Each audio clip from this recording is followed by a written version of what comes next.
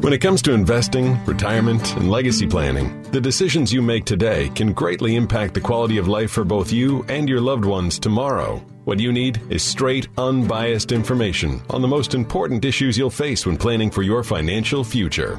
Good news. You've found the Growing Your Wealth radio show with Brian Evans. Brian is the founder of Madrona Financial Services, and with his background as a CPA, he brings a unique perspective to the investment and financial planning world. So get ready for an hour full of the most comprehensive financial information on the radio. Welcome to Growing Your Wealth with Brian Evans.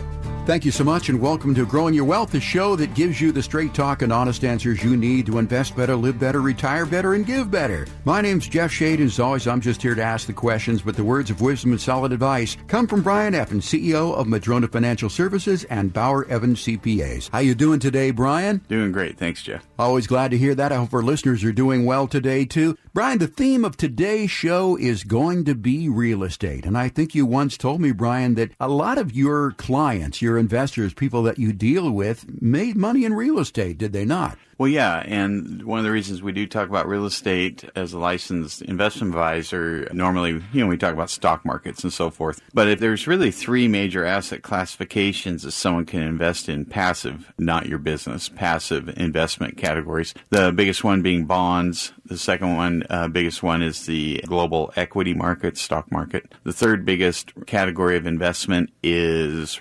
investment real estate. The fourth biggest one is insurance company products such as annuities and permanent life insurance. And the fifth is cash and cash equivalent CDs, that kind of thing. So real estate's the third one. It's almost as big as the stock market globally. Right. So I think it's a topic that you don't hear on the radio much, other than, you'll hear maybe some topics about listing your personal residence for sale, buying and selling principal residence. This is everything else. This is every kind of real estate that isn't your principal residence or a second home. Virtually every other kind of real estate out there would be classified as commercial or investment real estate. And so that's what this topic is. I think it's under talked about because you're right. A lot of my clients own investment real estate in some way, shape, or form. The bottom of the easiest way to get into that is a rental house market. But if you start throwing in the other areas, if you think about them all, gosh, it could be raw land, apartment buildings, fourplex, eightplex, that kind of thing, strip malls, net lease properties, industrial parks, self-storage. It could be medical office buildings. There's so many different categories of investment real estate out there, and so I wanted to talk about that. So real estate is the topic of today's show, and we're going to start off today by talking about capitalization rates. We'll also get to depreciation recapture, capital gains on real estate. We'll talk about something called opportunity zones and REITs, public REITs and private REITs. But as I said, let's start with talking about real estate capitalization rates. First of all, what are capitalization rates? Yeah, it's one of those terms I wanted to define because, a lot of times people use a term over and over and nobody really, it's kind of like a joke nobody gets. We all laugh and act like we knew what you were talking about, but it's like, I don't know what a capitalization rate, I know what the word is, or they call it cap rates or whatever, and I nod my head, but maybe I don't exactly know what it is. And because it's kind of hard to define. A capitalization rate to me is the rate of return expected to be generated in that investment property. And so what I mean by that is maybe 10 years ago, if you invested in let's say a net lease property, like a building that leased to Walgreens, and you bought the building and they leased it back from you, you might have expected at the time to get 9%. And that was the expectation because other buildings like that were generating 9%. So if you put up $1 million into that building, you would expect after your expenses that your net profit would be $90,000, 9%. Well, today you'd say, wow, 9%, that sounds like a good investment. Yeah, you're not going to get that on a Walgreens lease today because now cap rates are lower. So the first thing about defining this is it's something that changes over time because that same building today might give you, I'll just throw a number out there, 6% or 5%. And well, it's the same $1 million, but instead of $90,000 a year, I'm getting $50,000 a year, right? Yep. it's still worth $1 million, even with the lower net rent, because that's the expectation that people expect to get from owning an investment piece of property. So the capitalization rate is essentially the net income that you would put in your pocket, essentially,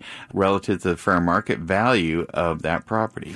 So is the capitalization rate used, in practical purposes, is it used for determining the value of a property? Yeah, that's essentially what it is.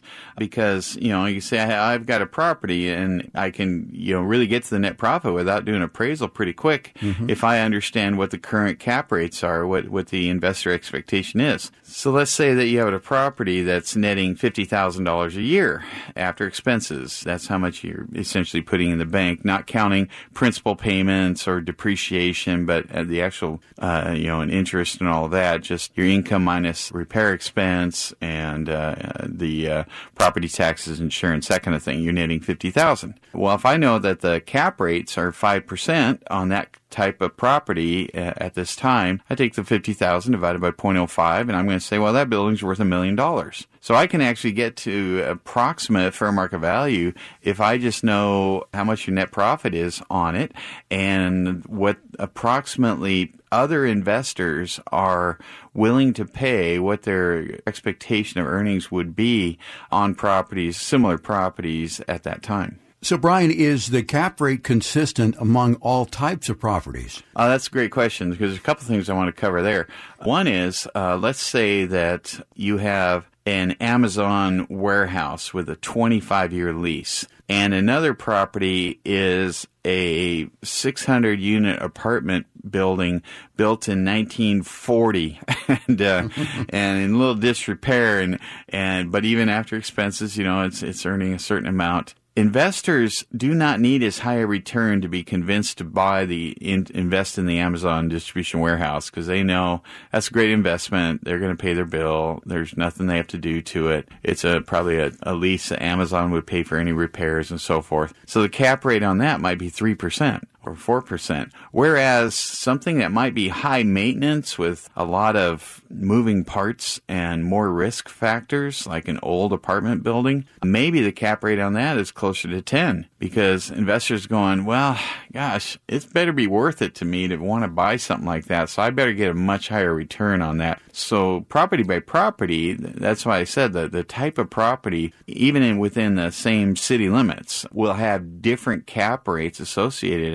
at the same time. Now, I said within city limits. Now we have a difference here. So let's say that commercial property in Seattle has gone up so much and the rents didn't go up that much, so the cap rates have been coming down, and let's say Seattle properties are 3.5. Well, if you went to the Midwest, you might find that the expectation is a much higher net return, and so those cap rates on the exact same property in a different state might be twice as much. It might be 7% there. And so it can be a geographic thing, a property by property thing, and a what year are we talking about thing. So it's important to know your cap rate to determine if your investment is producing properly. Brian, I've heard this term called cap rate compression. Can you tell me what that is? Yeah, that's been an interesting phenomenon last several years, increasing the value of investment real estate. So let's say that you had a property that the cap rate at the time was 8%, and you bought it for $1 million,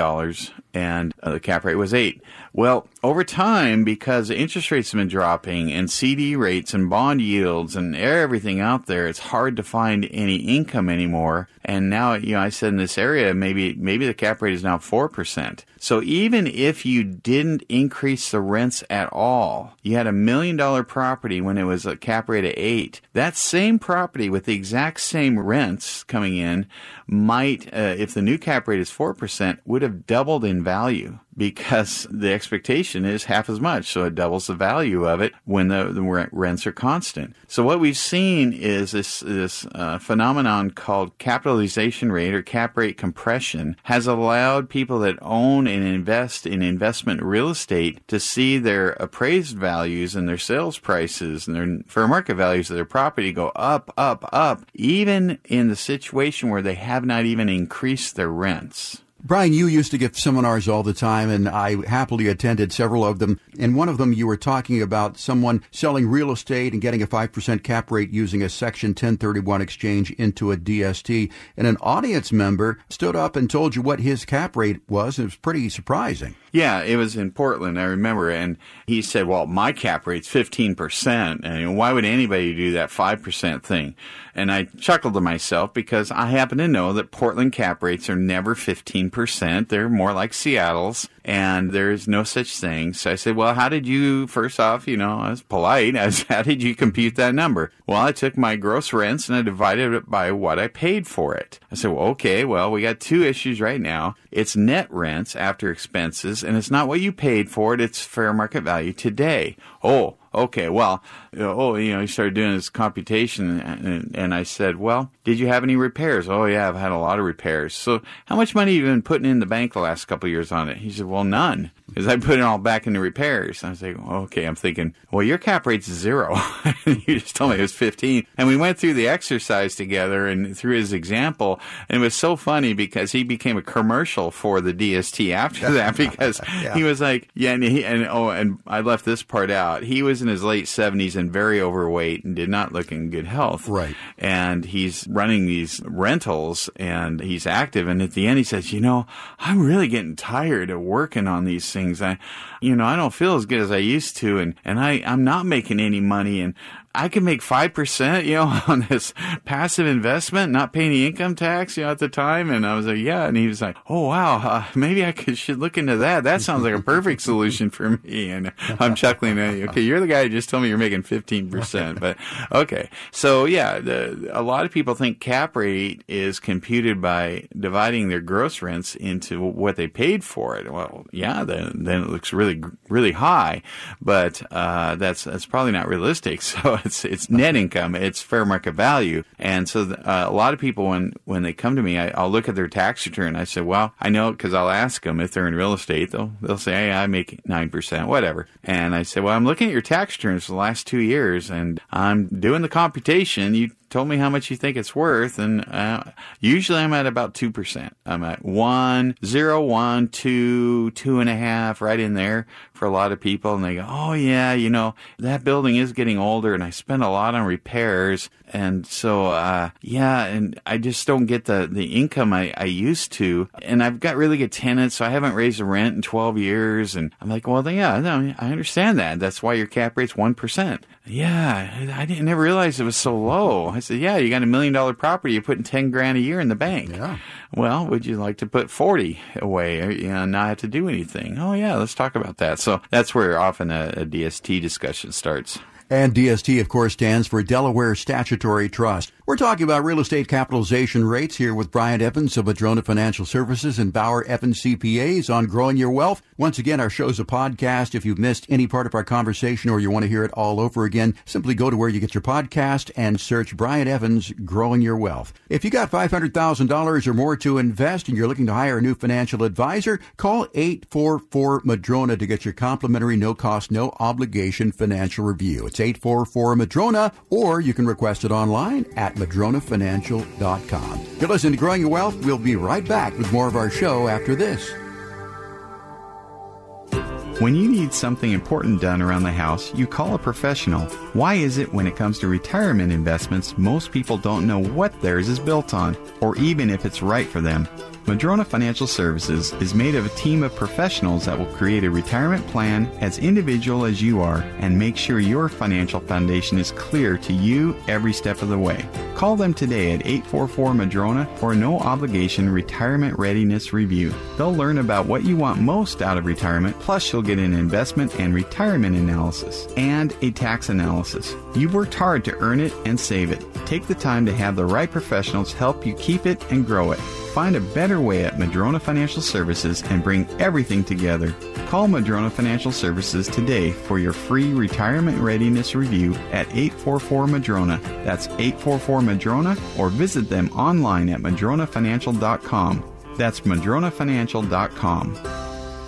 Tired of getting only half the story? We've got you covered with the most comprehensive financial information on the radio. You're listening to Growing Your Wealth with your host, Brian Evans. Now, here's Brian. Welcome back to the show. I'm Brian Evans, CEO of Madrona Financial Services and Bauer Evans CPAs. And this segment, we're going to be talking about depreciation recapture and capital gains on real estate. And Brian, I will admit that I don't know a lot about this subject, so it's very good that you're here to inform us all, including myself. Now, with real estate and the word depreciation, to me, they don't go together in a sentence. How does that work? Yeah, it's kind of funny. When you buy real estate, you think about, well, it's going to appreciate, right, over time, and not depreciate.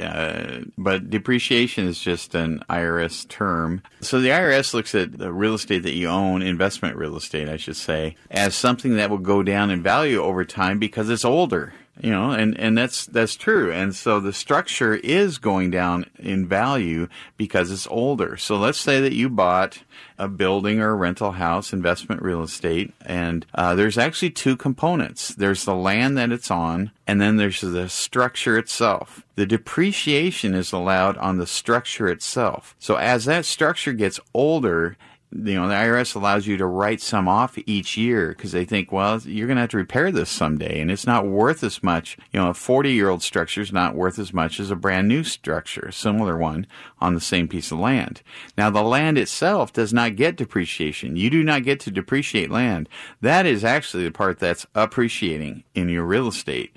It's not necessarily the building, because it's just getting older, but it's the land underneath it. So we really have two components. From an investment standpoint, your property's going up in value, but that's because the land's going up, not because the building's worth more necessarily. But from the IRS point of view, you get some write-offs over time as they believe that the building part is worth less than it used to be when it was newer. So if I'm understanding you correctly, Brian, and let's pick Bellevue. We always pick Bellevue. If I bought an apartment building or maybe even a home, something like that in Bellevue, and I bought it 30 years ago, that it's, worth a whole lot more today than it was 30 years ago. What you're saying is that the building itself is worth a lot less, but the land is worth more? Well, I'm not necessarily saying that. That's from the IRS point of view. Okay. So that's a good thing here. So let's say you paid $1 million for that apartment building, and you bought it 30 years ago. Well, you will have fully depreciated the building by then because it's on a 27.5-year life. Mm-hmm. And so let's say you paid $1 million, and when you set it up on your original depreciation schedule, you said 25% of the value of this was the land and 75% was the apartment building. Okay. And so that $750,000 that you allocated to the apartment building is what you've been depreciating over the last 30 years. And now the basis, the unwritten off basis of that is zero. It's actually zero because you've written it down. You've taken depreciation deductions against your taxable income over the last 30 years. The land you didn't get to depreciate, so your cost basis in that $1 million property is now $250,000. Well, when you sell it for $5 million, so because the values went up, now you're going, all right, how do I pay tax on that? Because I paid $1 million, I sold it for $5 million, I get a $4 million gain, right? No, you have $4 million of capital gain, but the $750,000 of depreciation you've taken a little bit at a time over the last 30 years on that building, you got to pay that back. Too. That's even at a different rate. So that's what we term depreciation recapture. So we've depreciated it, and then we recapture that depreciation. It seems, I don't know, it's for some reason it doesn't make sense to me, but I guess it does. Well, it's required. Because some people will say, well, I'm just not going to depreciate it, so I don't have to recapture it.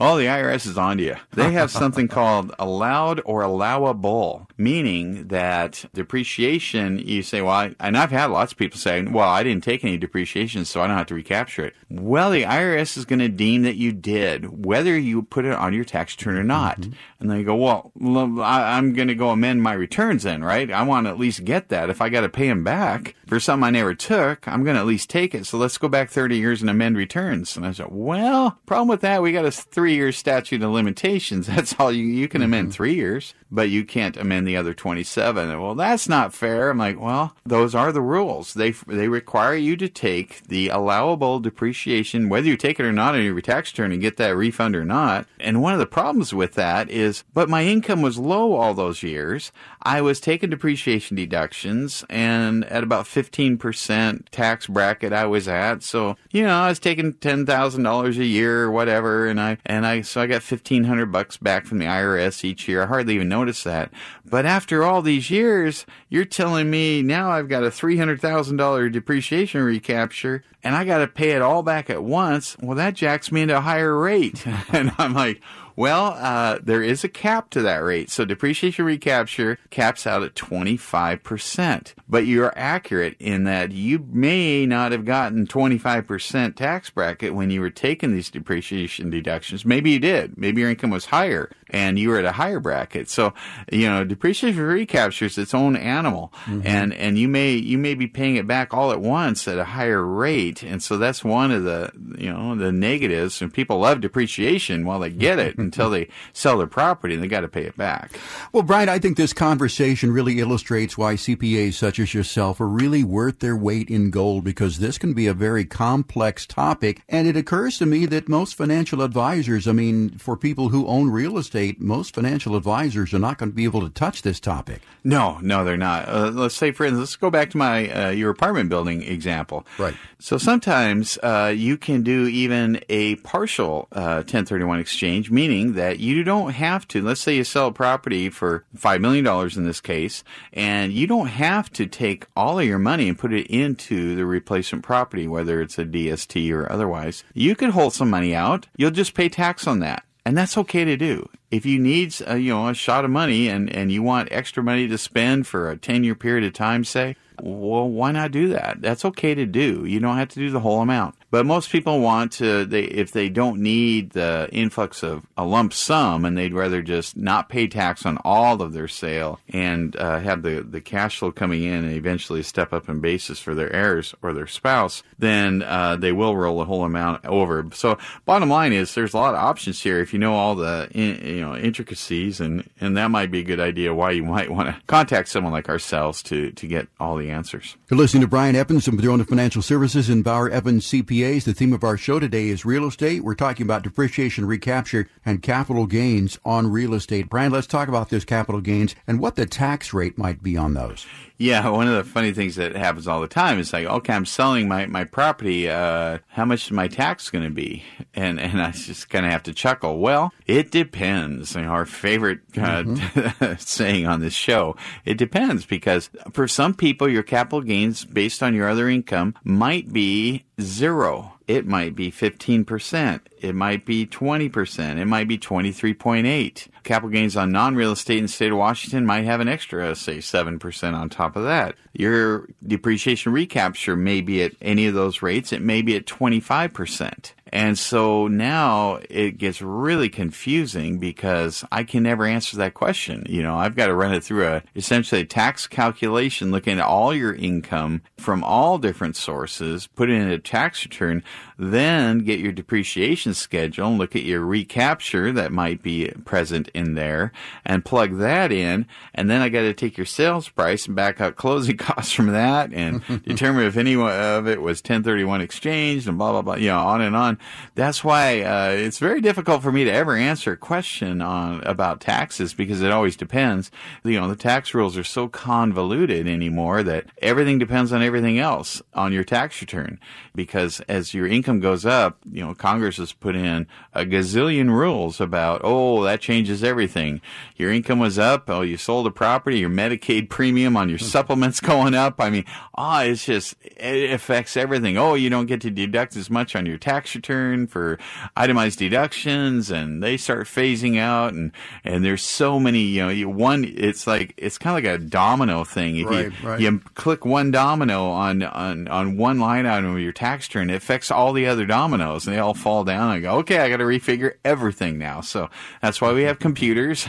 That's why I have great employees that can run these calculations to estimate that. So really the only way to properly answer how much tax would I owe, what am I looking at, what's my tax bracket, so that you can consider, do I want to do 1031 exchange into a Delaware statutory trust? Do I want to take out some of the money at a lower bracket but not too much to pop me into higher brackets or whatever? You really have to run that with CPA running these calculations on a mock tax return, an estimate of what it might look like when you make the sale. Taxes really are a moving target, aren't they, Brian? Boy, they sure are. If it was easy, everybody would do it. Yeah. And so, and that's why I said you got to run it through everything. And unfortunately, there's a lot of people out there that fake it till you make it. I was at a seminar with an advisor. I just about lost my mind. I was sitting in the audience. He was talking about getting new clients, and you got to know taxes. And I know, we don't really know anything. But just buy a book, learn a few words about it, and that'll be enough to convince your client that you know something about taxes. I'm like, oh my gosh, you're not licensed to give tax advice. You don't know it. You're admitting it. Just buy a book. Are you kidding me? Yeah. Forget my 35 years experience. That was a waste of time, evidently. I could have just bought a book at a used bookstore for $2 and be in the same place. No, that was crazy talk. So no, hopefully if you're listening, you have a good CPA that can work with financial advisor. And that's a question I get asked. Well, if I move my money to you guys, do I have to move my CPA? No. Of course not. We work great with CPAs. If you have someone you like, keep them. They're hard to find. Yeah. And so don't move to us. Don't feel like you have to move to us. I mean, some people want to, and that's fine too.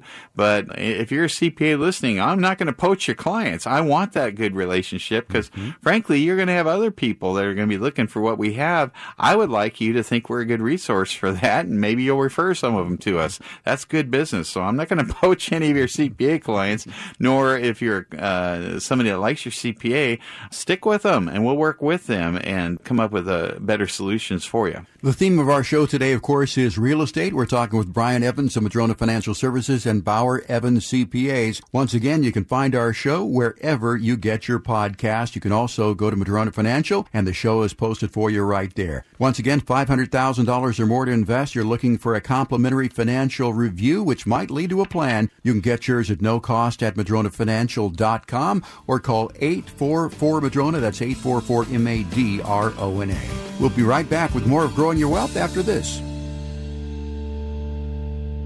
This is Brian Evans, founder of Madrona Financial Services and Bauer Evans CPA, and host of the Growing Your Wealth radio show. If you're close to or in retirement and don't have a tax plan, get one. It could mean hundreds of thousands of dollars throughout your retirement. Our country has been spending like never before, and that tax bill is coming. At Madrona Financial Services, we help build tax strategies into retirement and investment plans designed for you to help keep more of your gains. Take action and call us at 844-MADRONA to schedule a retirement tax analysis today. That's 844-MADRONA. After World War II, taxes reached 90% and were as high as 70% in the 80s. Don't be caught off guard. You can retire right and on your terms. Call to schedule a virtual or in-person review. Our number is 844-MADRONA. That's 844-MADRONA, or visit us online at MadronaFinancial.com. That's MadronaFinancial.com. Growing Your Wealth with Brian Evans will be right back with even more ways to help you stay focused on your retirement goals. Declare your retirement independence today with Madrona Financial Services. Having the right investment strategy can allow you all sorts of freedom to do what you want, when you want, for the rest of your life. You've worked hard, you've saved a lot, and at Madrona Financial Services, we want to help you avoid what's likely your single largest expense in retirement, taxes. With all the economic fallout from the pandemic and the new administration settling in, taxes are almost certainly on the rise. Somebody has to pay for the trillions in debt we're racking up, right? Don't let it be you. Call Madrona Financial Services at 844-MADRONA and learn about what it means to truly achieve retirement independence. The number is 844-MADRONA, or you can learn more online by visiting MadronaFinancial.com. That's MadronaFinancial.com. Old-fashioned values, expert knowledge, and genuine understanding. That's the Madrona way. MadronaFinancial.com. You can't build a house with just one tool, and you can't plan for retirement without an integrated, comprehensive strategy. If you want to get more information on the Madrona bundle of services, call Madrona Financial Services at 844-MADRONA or go to MadronaFinancial.com. Now, back to more of Growing Your Wealth with Brian Evans.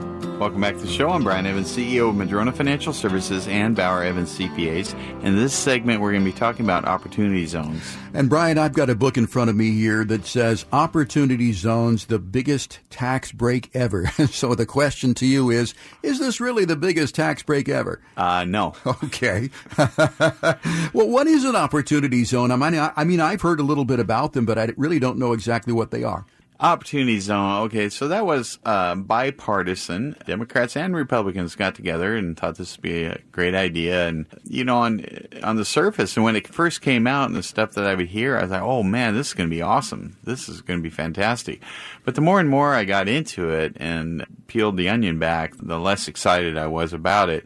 And it eventually became something that I kind of call the unicorn. Okay. Maybe once in my life or my career, I might find someone that this is going to fit, but maybe I haven't yet. Now, you know, I spent a lot of time getting into it and so forth. So basically, what it is an opportunity zones are an economic development tool that allows people to invest in distressed areas in the United States. I'm going to put parentheses around distressed areas. Right. And the intended purpose, the stated purpose, is to spur economic growth and job creation in low-income communities while providing tax benefits to investors. So that sounds like a good thing. Mm-hmm. Some of the issues with that. One is, where are these zones? Well, there was, I believe, 8,700 or so zones created. More than 8,000, I understand, in every state in the United States and even American territories. Yeah, and it'll be block by block. It's not like, you know, we're recording from Everett, Washington. I know that we are sitting not in an opportunity zone. I know 4 blocks away there is one. And so, you know, well, okay, we got all these 8,700, so this is low-income places. So not exactly. It was based on a census from 2010. And so there's some areas of, you know, Manhattan in there. There's Oakland waterfront. Sure. South Seattle. You know, Seattle has them. And you're like, well, Seattle's not economically depressed. Mm-hmm. And, you know, Oakland waterfront, are you kidding me? That's not economically depressed. Well, it's in an opportunity zone.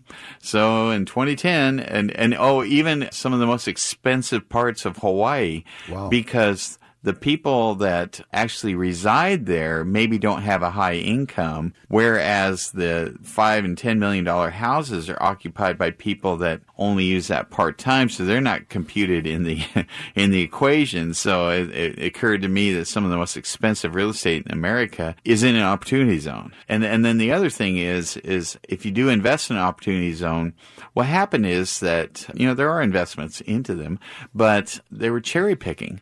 I mean, you don't go to the south end of Chicago and build there. You're going to, maybe I'll just build on that Oakland waterfront instead. Well, it's already gentrified and already booming.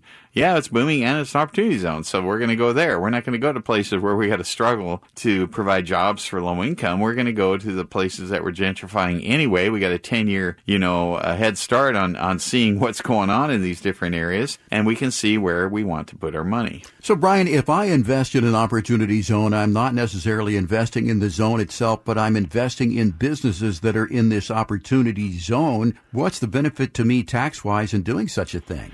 Well, there's a couple of things that you can invest in. You can invest in a business, but more often you're investing in a future project to be built. Okay. Real estate to be built. It's not built already. It's going to be built. Okay. So now, can you go out and invest in an opportunity zone? No. You can only invest the capital gain from the sale of something. So let's say that you have a stock that you paid $100,000 for, and now it's worth $500,000, and you sell it. You can't invest what you paid for that stock, the first 100. You can invest the $400,000 gain only. So that gain can be invested into an opportunity zone. And you go, oh, do I get that tax-free? I hear there's tax benefits. No, you get it tax deferred. A deferral. You put it off. Oh, I got to pay the tax anyway? I thought I get out of the tax. I thought it was tax-free in opportunity zone.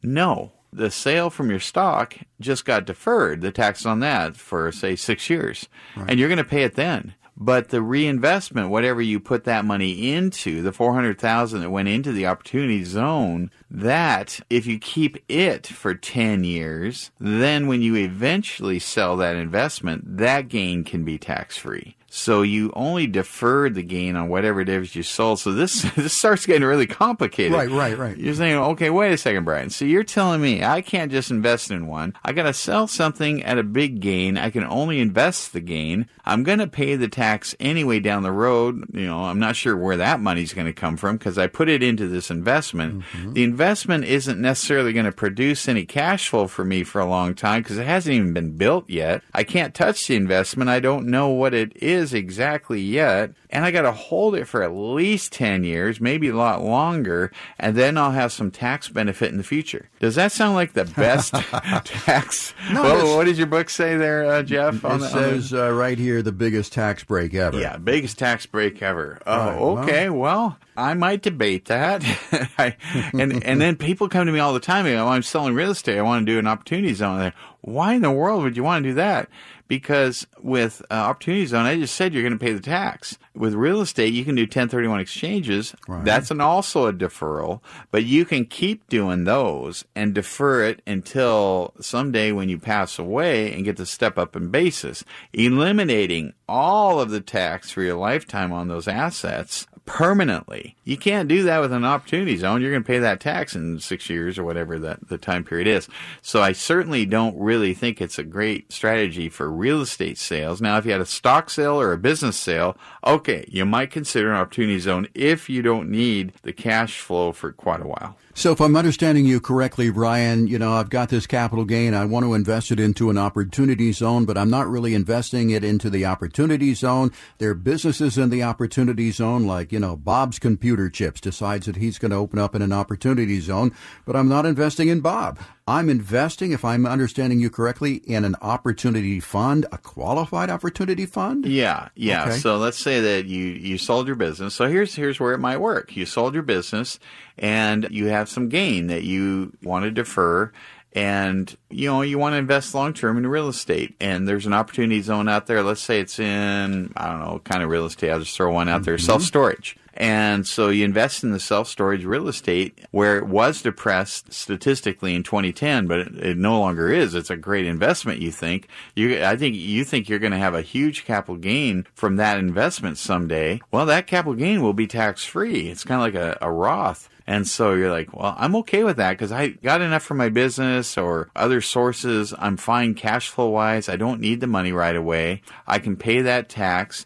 And so I absolutely could design something that if you can wait for that money and you think that the investment we're going into, and there's I've seen some very good investment opportunities and Opportunity Zones offered, which I believe will be very good. We won't know for 10 years or more. Right. But, I think that they would be very good. So there are situations when you're selling a business or when you're selling a large block of stock at a big gain where you might want to look at this and it's, okay, yeah, you're going to pay the capital gains on the sale, but you've just created an opportunity for a long-term investment with long-term gains being tax-free. So this is really sort of socially eco-positive investing. What I mean is that, you're investing in something positive here and that you're trying to help revitalize these opportunity zones and give people jobs. Yeah, that was the stated intent. As I mentioned, most opportunity zones are going to places that were already on the mend. They were already crossed over that. They were no longer a place I would look at and go, oh yeah, that's an economically depressed area of Seattle. And that's that's because they named them in 2010. And yes. A lot has changed since then. A lot has changed, and that's exactly right. So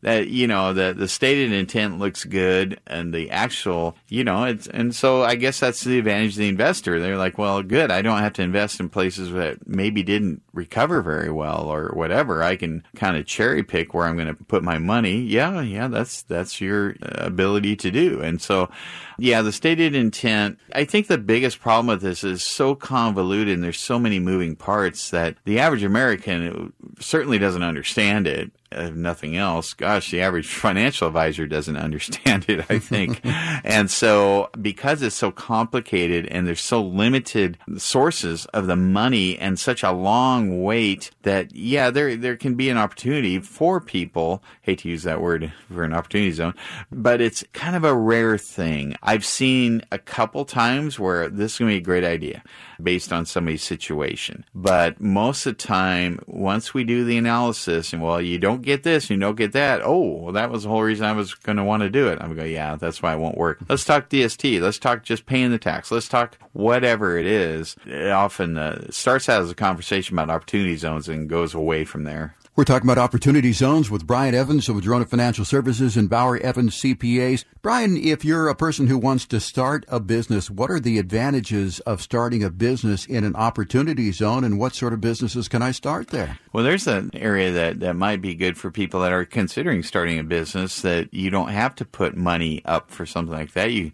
can start your business. If your address is in your opportunity zone, that's where you operate your business.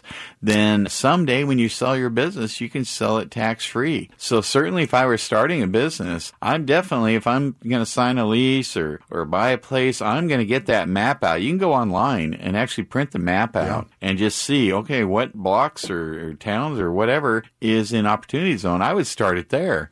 Because if it is successful someday, what a great way to do it. You know, you might have signed at least 2 blocks away, but instead you signed here, your business does great, you sell it for $10 million someday, you pay no income tax. Mm-hmm. Well, that's some pretty good tax advice right there. Yeah. There are certain businesses you can't do that. The sin businesses, I chuckle when I look at this list.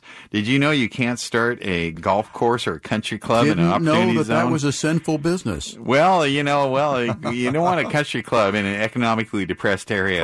Probably not going to have a lot of members there. Probably not. And you can't package liquor or suntan facilities. Suntan facilities? Yeah, you can't have a tanning no booth, idea. Yeah, in an economically depressed area. Or gambling facilities or racetracks. So don't be putting no racetrack on that. So darn it, I'm looking for a place for a racetrack. Yeah, but most businesses, though, are eligible for that. So if you want to start a business in an area, just go online and take a look at that map. It's kind of fun to look at. It's kind of because the first thing you'll do is you go, why would that part be in an economic and not this? And because it was done 2010, and so things changed since then. So I always chuckle when I look at the map and go, who came up with this? But they did, and it is what it is. So that can be a way to take advantage of opportunity zones if you don't have a large gain from the sale of a non-real estate asset. Well, an opportunity zone may or may not have benefits to you. It's up for you to decide. But again, you need to do your research, and you can simply Google opportunity zones. There's a lot of information out there about that. Again, theme of our show today, real estate. We've talked about opportunity zones, and we've talked about capitalization rates and depreciation recapture, cap gains on real estate here on this particular program. And coming up, we'll discuss REITs, real estate investment trusts, public and private, when Growing Your Wealth continues right after this.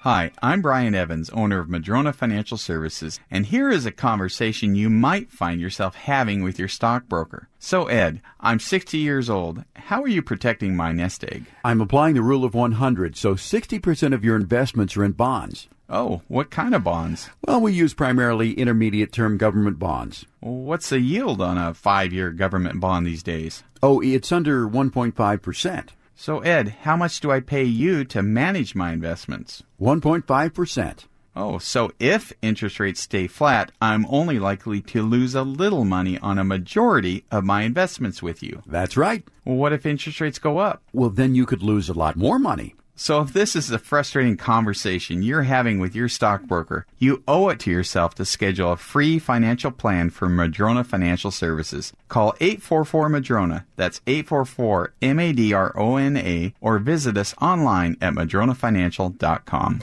At Madrona Financial Services, we believe you should never worry about running out of money in retirement. Retirement should be spent doing what you love with the people you love. The CPAs and financial advisors at Madrona Financial Services want you to know that with proper financial planning, that's exactly what you can have. Their goal is to do everything they can to help you achieve a financially secure future. They have many tools and ways to help you reach your retirement goals, from guaranteed lifetime income streams and protection against market losses to alternative real estate investments and strategies to minimize your taxes. With the Madrona bundle of services, they have everything you'll need to plan for retirement under one roof. So schedule your complimentary meeting today and get back to enjoying your retirement. Call 844-MADRONA or visit MadronaFinancial.com. They'll arrange a meeting at one of their 3 convenient locations or conduct a virtual meeting if that works better for you. Take control of your financial future at MadronaFinancial.com. Do you ever worry if your CPA and financial advisor are on the same page? You won't have to if you call Madrona Financial Services at 844-MADRONA or visit them at MadronaFinancial.com. Now, back to Growing Your Wealth with Brian Evans.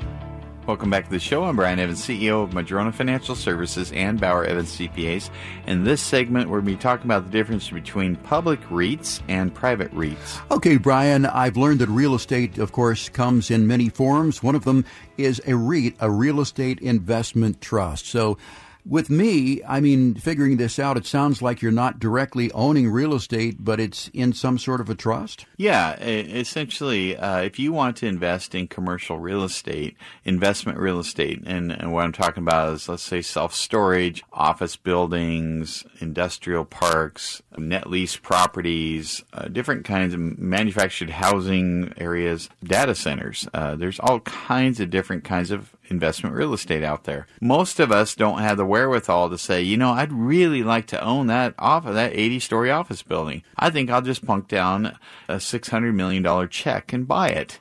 Well, most of us can't do that.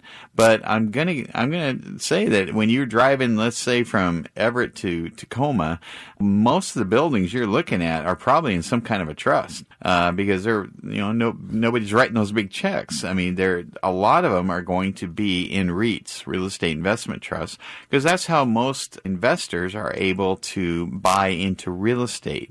So a REIT, when you buy into it, you're buying a fractional share of a company that buys real estate and invests in real estate. Okay, now you said a fractional share. A Delaware statutory trust, we've talked about that before. That is a way to fractionally own real estate as well, but there is a distinct difference, and I think you just told us, between a DST fractional ownership and a REIT fractional ownership. Yeah, DST, you're actually buying a fractional ownership in real estate, therefore it qualifies for 1031 exchange. A REIT, you're buying a fractional interest in a company that happens to buy real estate. So that distinction makes it so a REIT does not qualify for 1031 exchange tax deferral. So that's why we use DSTs, Delaware Statutory Trusts, for 1031 exchanges. But if you just want to invest, and you can invest small amounts in a REIT and own a fraction of a lot of companies. So, we're talking the difference between public and private non-traded REITs. Let's talk about publicly traded REITs. Right. So they trade on the stock market.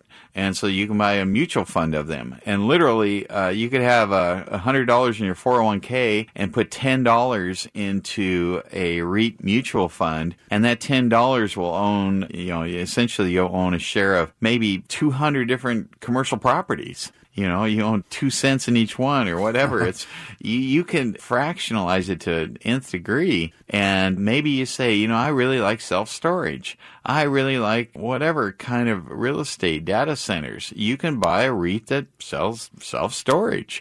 You can buy any of these things. So that's a way that you can target it, or you can buy into a REIT that's just buying all kinds of different properties.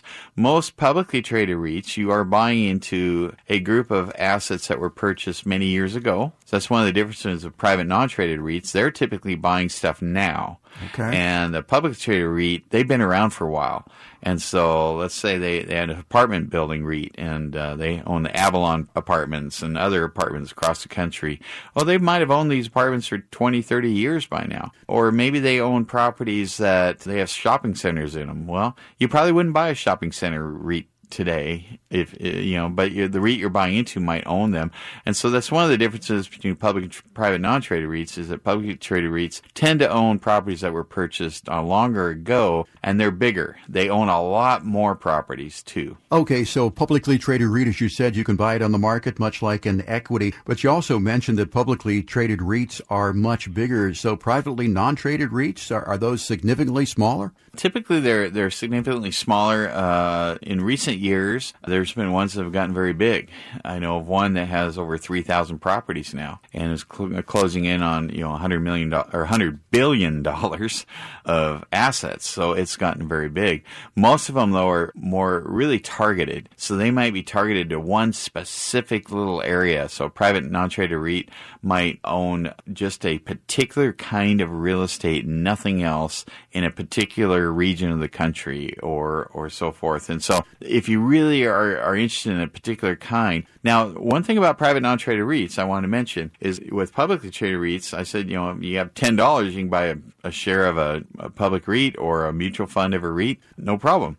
But a lot of private non-traded REITs, you have to be an accredited investor, or you have to be, there's another level in there, maybe a $300,000 net worth. Accredited might be $1 million net worth outside of your principal residence. To even buy them, they might have high minimums. They might have a $100,000 minimum to get into them. So now we have some differentiators as to whether you can even get into them or not. Brian, let's talk about liquidity with a Delaware Statutory Trust. We know that those projects are usually like 7 to 10 years. How liquid are these REITs? Publicly traded REITs are very liquid. You can sell them right away because they're on the traded markets. Private non-traded REITs often make you wait at least a year, and there's no guarantee that they're going to have the liquidity to allow you to sell them.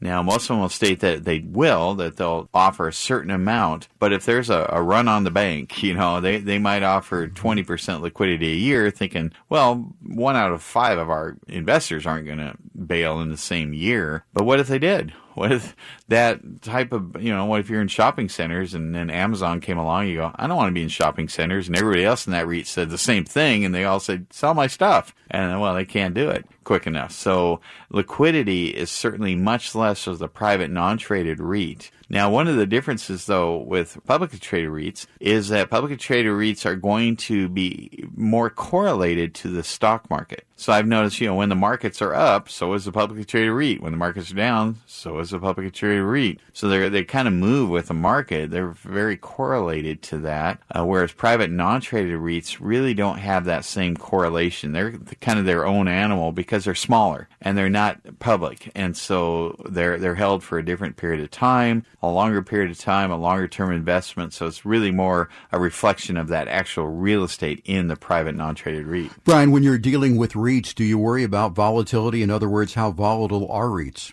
With every asset class has volatility, and that's why we diversify, because one of the interesting stats I've seen is, if we look at the different sectors, REITs over the last, say, 30 years are right at the top with technology shares. I mean, they have performed so well, and that's publicly traded REITs. I've seen private non-traded REITs do extremely well and not do well. And they're more of the hit and miss variety. And so if you get the right one, well, you might hit it really well because you've targeted a certain kind of REIT that was in the right kind of property at the right time.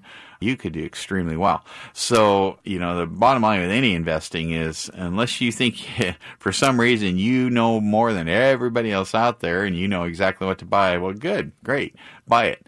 But we may engage a strategy where we like real estate and we like certain kinds of real estate. Let's get multiple kinds of real estate in multiple geographies to spread that risk out a bit. Brian, it sounds like there are a lot of benefits to owning REITs, publicly and privately traded REITs, but why would someone not want to invest in a real estate investment trust?